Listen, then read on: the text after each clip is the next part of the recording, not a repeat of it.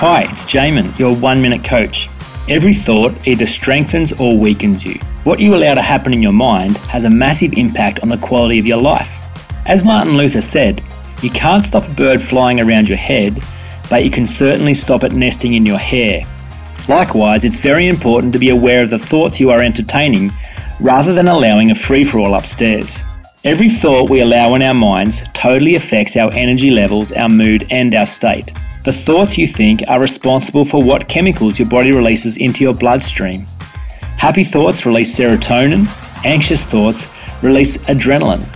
Science also shows that the mind and body are one system. What you do with one totally affects the other, and vice versa.